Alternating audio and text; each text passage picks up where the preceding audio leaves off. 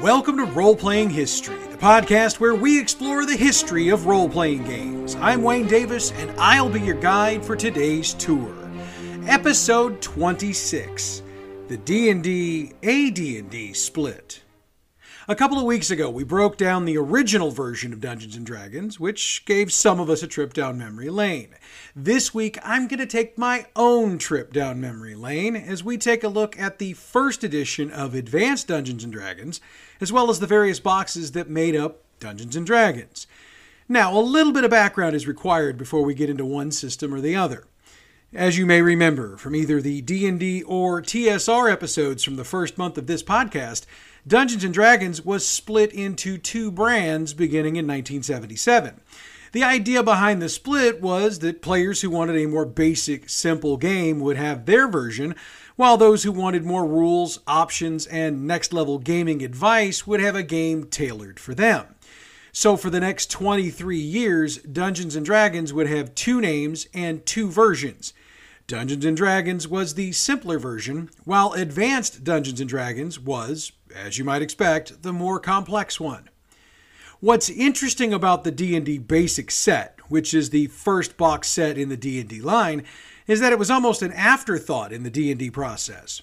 See, TSR was already well into working up the rules for what would become AD&D when they were approached by a fellow by the name of John Eric Holmes. He didn't work for TSR, but he was a D&D enthusiast, and he had a proposal for TSR. He would re-edit and rewrite the original rules of D&D into a version that would be more of an introduction to the game for those who had never played. Admittedly, TSR wasn't thinking about an introductory game. In fact, reports since that time indicate that AD&D was originally going to be the only version of the game, and it was going to be directed primarily at those who'd either already played the original version of D&D or those who had played other role-playing games and had at least a cursory knowledge of them. Wisely, however, the decision was made, and Holmes was given the task of doing exactly what he said he'd do: simplify the rules and edit it into a product that could be more easily consumed by role players who had never played before. Holmes utilized the original 1974 box set of D&D as well as Supplement 1, Greyhawk. This meant that the box set would have more of a Gygaxian influence than the overall original game. Now, the basic set was only intended to get players and characters from levels 1 to 3. The races, classes, and rules only covered gameplay to that point. At this point in the game split, it was assumed that once your characters got to level 3, you'd be ready to pick up the AD&D books and begin playing. However, they weren't going to make that easy on you. The rules between the two weren't identical, and there was no rule conversion chart or pamphlet available. If you were moving directly from the basic set to AD&D, you'd be expected to read the rules and figure it out on your own. Now, the original version of the basic set also came in two versions. A 48-page rulebook, which was sold by itself, and it had artwork by David C. Sutherland III. Or you had the box set, which came with the rulebook, a set of polyhedral dice, and supplemental materials, which early on were geomorphs and monster and treasure lists. Later, this would change, and we'll talk about this in a minute. Games Workshop in the UK published their own version of the basic set, with a cover done by John Blanche and artwork by Fangorn. In 1979, TSR had a dice shortage problem. Now, if you're just publishing the rulebooks, a dice shortage wouldn't be a problem. But when you've got a rule set in a box that comes with the dice you need to play the game, well, a dice shortage is one hell of a problem at that point. TSR's solution was to include two sheets of numbered, cut-out cardstock chits that functioned kind of like dice.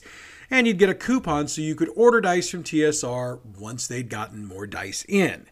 Backing up a year, in 1978, for the fourth printing of the basic set, the supplemental materials were replaced with Module B1, In Search of the Unknown. For printing 6 through 11, covering 1979 to 1982, the Module B2, The Keep on the Borderlands, was the included adventure. If the timing of the swap out seems a bit suspect, you're not the only one who feels that way. John Peterson, who was writing for Polygon, noted that the rotation out of the original supplemental materials and the inclusion of adventure modules coincided with Dave Arneson's 1977 royalty lawsuit against TSR. Peterson noted that, quote, previously, when Arneson sought a 5% royalty on the whole contents of the basic set, he was effectively asking for money that was going into Gygax's pocket. Now, with the inclusion of Module B1 instead, he would instead be asking for money earmarked for his, Arneson's, friend Mike Carr. It's been further noted that Carr only got royalties off the basic set for the 2 printings his module was included in. Once the sales increased, Module B2 was put in the set instead. The writer of that module? Gary Gygax. Okay, so after the basic set started making major bank, there came a problem. What do you do if you like these D&D rules, but you have no desire to upgrade to AD&D once you've reached the 3rd level cap? For folks in the late 70s and very early 80s, you didn't really have any options. I mean, I guess you could have done what modelers call a kit bash. Crunch the numbers used for experience points for leveling up, level up your monsters accordingly, figure out how spells from the original edition of D&D would work, and then fit all of this into your new home-bashed system. Or you could have just decided to put D&D away and move on to something else. TSR saw the issue here as well, and in 1981 initiated a revision of the basic rules.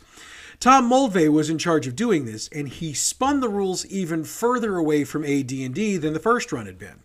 In fact, TSR intentionally decided that the basic rules would be the spiritual successor to the original rules, while AD&D would be an advancement of the mechanics developed for the original. Now, before I move on with all the other rules that came out as a result of this edition, let's take a look at what this revision brought to the table. The rulebook was larger. It was beefed up to 64 pages. The color scheme was also changed, as this book was now red, while the original basic rules were a darkish blue. The cover art was changed as well, with Errol Otis handling the artwork for this cover. Keep on the Borderlands was still the included module for this set, and a set of dice were still included. However, this set also introduced the white crayon you would use to color the dice in. And for a whole lot of gamers of my generation, this was how you made sure you could read the numbers on your dice for a lot of years. Oh, and those dice, they were nowhere near the quality of what you get today. In fact, I know people that still have dice out of those sets that are so rounded off, you've almost got to stop them with something to get a number. If you don't know what I'm talking about, throw it your Google machine.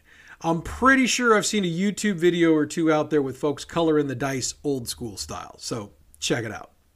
You know what? Actually, I'm going to go see if I can find some of those, and then I'll link them to the YouTube page. So head on over there and check them out. If there's nothing there, sorry. Anyway, do all of that after you finish listening to the rest of this episode, obviously. So with the decision to pull the basic set away from AD&D, there was a need for rules to go past level 3. That led to the creation of the expert set, and we'll talk about that in a little bit. It should also be noted that having Keep on the Borderlands included in this set, after having it around for some time in the original versions of the basic set, it made it one of the most widely known modules in D&D history, selling somewhere in the area of 750,000 copies a year. In fact, John Peterson argues we might have never heard of this module or had it be the gateway to D&D adventures if it hadn't been for Dave Arneson's lawsuit for royalties. Because if that hadn't happened, Gary Gygax probably wouldn't have started putting modules in the basic set and therefore wouldn't have needed or wanted to put his own module in there in order to keep the royalties in his own pocket. So there's something to be said for the legal process. By 1983, TSR decided again to revise the basic set, and Frank Mentzer got tapped to handle this revision. This updated set had a 64-page player's manual, a 48-page Dungeon Master's rulebook, 6 dice, a crayon to color them in, and a solo adventure, plus a scenario for the Dungeon Master to run a group through. That last change was made to encourage, or force maybe, Dungeon Masters to either create their own materials or to purchase modules, which of course would lead to more profits for TSR. The version of this basic set came in a very distinctive red box, and the cover art was handled by the illustrious artist Larry Elmore. For the record, this was my basic set. I turned 10 in 1983, and I remember picking this up with Christmas money in early 1984. I mean, I'd played the game before this for sure, but it had always been with older kids, cousins, or the children of my aunt's boyfriends. This was the first time I'd bought my own D&D rules with my own money, and I was excited to find out I could buy D&D at the KB toy store in the mall. Shh, don't tell anybody. In fact, this is where I shout out Shane Welker, Brian Schaefer, and Glenn Busson, who were the first group I ever DM'd for.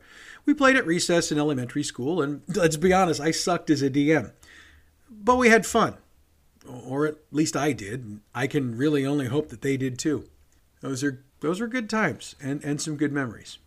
Anyway, this version of the basic set led to a series of box sets being created and released between 1983 and 1985. In addition to a new version of the expert rules, we also got companion rules, master rules, and immortals rules. And yes, I'm going to cover all of these.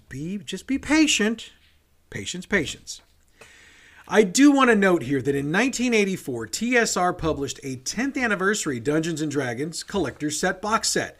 It was a limited edition with only 1,000 copies being printed, and it was sold by mail and at Gen Con 17.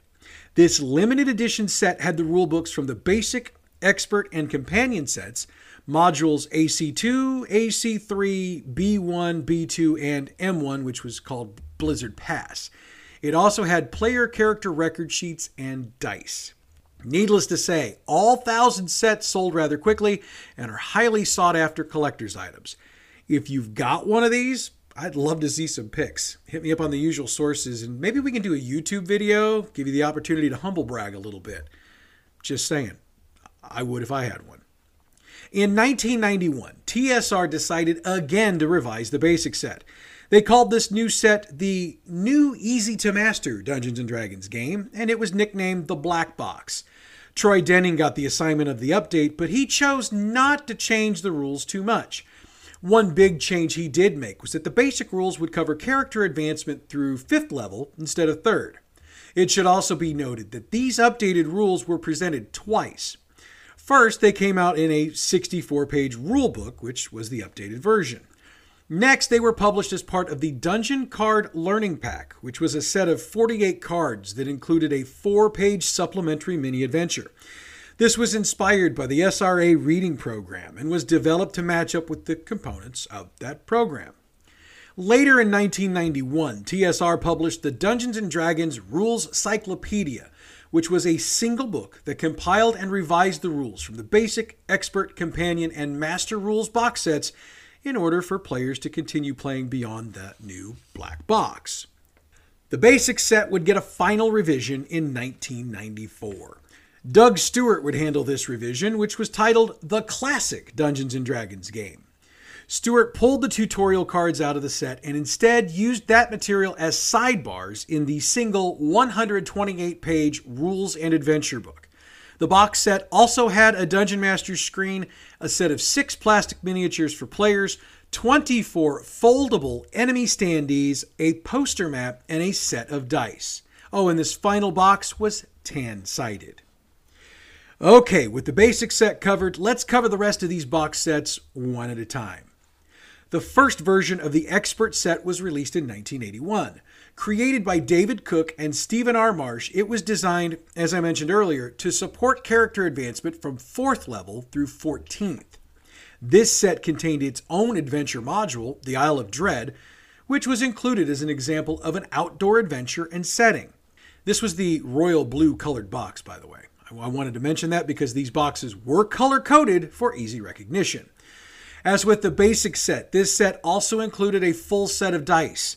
So if you owned the basic set and the expert set, now you had 2 full sets of dice. And yes, I blame these boxed sets for my dice addiction. Sue me. In 1983, the expert set got a revision when the basic set did.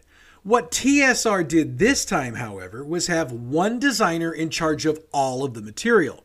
That meant that Frank Mentzer was the designer for all of the box sets in the line. Larry Elmore's artwork continued into the expert set, and the rulebook was 64 pages long with more of Elmore's artwork within. Again, you got dice, and again, you got the Isle of Dread as your module. For the record, if you're looking for that module these days, its designation is X1. Also, this revised version of the expert rules provides details for creating and running both wilderness adventures as well as a long-running campaign, which hadn't been present in previous versions. The Grand Duchy of Karameikos is presented in this version as a sample wilderness adventure area.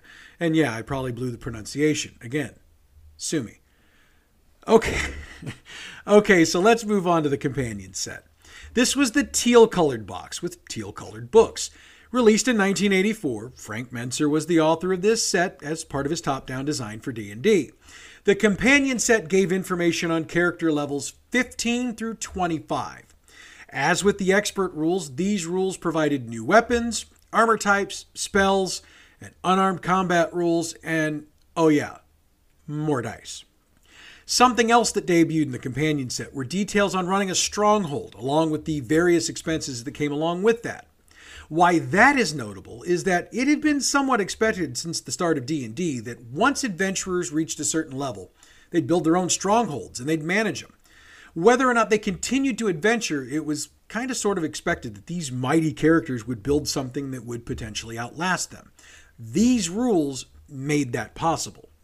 The DM's guide of this set gets into more elaborate rules for running these higher level campaigns and includes feudal system rules for use with the larger areas players will be in, as well as the strongholds and towns they will potentially build and or found. Douglas Niles and Gary Spiegel developed the War Machine, which was basically the final section of the DMG for this set. The War Machine was a method for DMs to utilize to deal with large-scale battles, which became much more possible with these new rules and the higher levels of the characters. Megan C. Robertson reviewed the companion set for White Dwarf magazine in January of 1985. It got 7 out of 10 stars, with the note being that this set, quote, provides some ideas for things a little more interesting than retirement, end quote. Next up were the Master Rules, which came in a black box. Again, Frank Mentzer gets creative credit for this, and when it was released in 1985, it was intended to take characters from levels 26 to 36. Now, there are probably a whole lot of you who've never had a character get to level 20, much less think about going higher than that. A lot of that comes from the differences in philosophy as the game progressed. At this time, the overall thought was that campaigns could, in theory anyway, run forever. So with that in mind, TSR was bound and determined to continue to provide material, and therefore incentive, to do so. The player's guide of this set provided new spells for clerics, magic users, and druids, as well as a new class called the Mystic. The Mystic was, for all intents and purposes, an empty-handed warrior. Demi-humans, like dwarves, halflings, and elves, they got some new rules as well. Weapon mastery was first introduced in this set, and it's something that has continued to be built upon throughout the various editions of the game over the years. As with previous editions, new gear was introduced, and this time a full list of available items was provided. The DM's book expanded the magic items and monsters, and that's the bulk of the book. However, there are more suggestions and rules for dealing with higher level parties, and the issues that all of this magic and magic items can cause. The concept of anti-magic was also introduced here as a way for the DM to balance his high-level game. Paul Cockburn reviewed this set for White Dwarf in January 1986. He gave it 8 out of 10 stars and called it, quote, an intelligent, subtle, and interesting extension to the game, end quote. All right, we've got one more box to examine. The Immortals rules were released in 1986. Frank Mentzer, that busy boy that he was, authored the final box set in the line. It came in a gold box, and the books were, as all the other books in this set, color coordinated to the box. As you might expect, the Immortals rules were created for dealing with characters who've completed all of the other levels of the game, and therefore achieved immortality. These rules provided for the creation of power points, which allowed characters to exchange XP for points that allowed for the permanent enhancement of ability scores. In addition, a whole new magic point system was introduced to help characters power their new, really powerful spells. With characters with powers this extreme, a new system for combat and magic was necessary, and this set provided it. The system also provided a history of immortals within the D&D world, including lists and locations for those who were best known. Graham Davis reviewed the rules for White Dwarf in issue 83. He found the system very interesting, though he did note he couldn't actually imagine getting to play it. Look, overall, all of these various box sets sold quite well. Again, an oft-stated reason for this is the fact you could purchase the box sets at toy stores and some bookstores, which that wasn't normal for role-playing games at the time. This allowed for more eyes on them than usual for role-playing games, which traditionally were only available in hobby stores and comic shops, and those few game shops that had kind of opened up through the 80s. For me, these boxes were a gateway into role-playing and buying role-playing gear. So to have an opportunity to talk about them at any length is really like reliving some of my childhood. However, there was another system released when the basic set first came out, and I promised we'd look into that as well. So with that in mind, let's talk about Advanced Dungeons & Dragons. Now, for whatever reason, TSR chose to release the 3 core rulebooks backwards. The Monster Manual dropped in 1977, the Player's Handbook in 1978, and the Dungeon Master's Guide in 1979. I'm going to review them in the order they should have been released, so just stay with me. The Player's Handbook, credited to Gary Gygax with cover art by David A. Trampler, was a 128-page hardcover book. This version brought together classes from various supplements over the previous years, including the Assassin, the Druid, the Monk, the Paladin, and the Thief. Classes such as the Bard, Illusionist, and Ranger, which had been magazine exclusive, also found their way into the pages of the Player's Handbook. And yeah, thieves weren't originally in D&D. They were developed over time. We'll talk about that another time. The Player's Handbook also provided some new information on non-human races, such as dwarves, elves, and halflings. It should be noted that these races were still not equal to humans, but the overall differences weren't quite as bad as they'd been in the original version. It's been noted on more than one occasion that the Player's Handbook does not include all of the information one needs to play a session of D&D, and that was by design. While the Player's Handbook has all of the information players need, other information was provided in the other 2 core books. Don Turnbull reviewed this version of the Player's Handbook in issue 10 of White Dwarf, giving it a 10 out of 10 rating. He said, "I don't think I've ever seen a product sell so quickly as did the handbook when it first appeared on the Games Workshop stand at Dragonmeet." By the way, Mr. Turnbull was writing out of the UK, just so we're all on the same page. He continued, "Whereas the original rules are ambiguous and muddled, the handbook is a detailed and coherent game system and very sophisticated." And that, kids, was one of the biggest differences between AD&D and D&D. While D&D was intended for the entry-level gamer, AD&D was custom-built for those who'd been gaming for a bit and wanted rules that would allow their games to be more detailed and, quite frankly, as real as a fantasy game can be. By the way, this version got several foreign editions as well, dropping in the UK, Australia, France, and Germany, among other countries. Now, you can't run a game without a Dungeon Master's Guide, and TSR dropped theirs in 79, as I mentioned. Again, Gary Gygax is the listed author, and the cover art credit goes to David C. Sutherland III. As expected, this book covered all of the essential rules the DM needed in order to run a game. Among these was how to create and maintain player characters, how to utilize non-player characters, handling combat, and running adventures as well as multi-session campaigns. The DMG also had descriptions of magic items and treasure, along with random monster encounters and some basic monster stats. The DMG also had tables. Lots of tables. The idea was that the DM could mark the pages with the tables on it and be able to, at a glance, add some more flavor to the game if he needed to. One of the first supplements for this edition was the DM screen, which is why I'm putting it here. It had 2 heavy-duty tri-fold boards containing the most frequently used tables on them. This made it even easier for the DM to have the tables they might need the most right at their fingertips. But of course, the DM would need some monsters. That's where the Monster Manual comes into play. Released first in 1977, Gary Gygax was the credited author with cover art by David C. Sutherland III. The Monster Manual contained more than 350 monsters, gathered from multiple sources, including Greyhawk, Blackmore, Dragon Magazine, and other sources. For those who've been cursing their DM for years, it should be noted that this edition of the Monster Manual was the debut of the Mimic, which we've used to torture our poor, unsuspecting players ever since.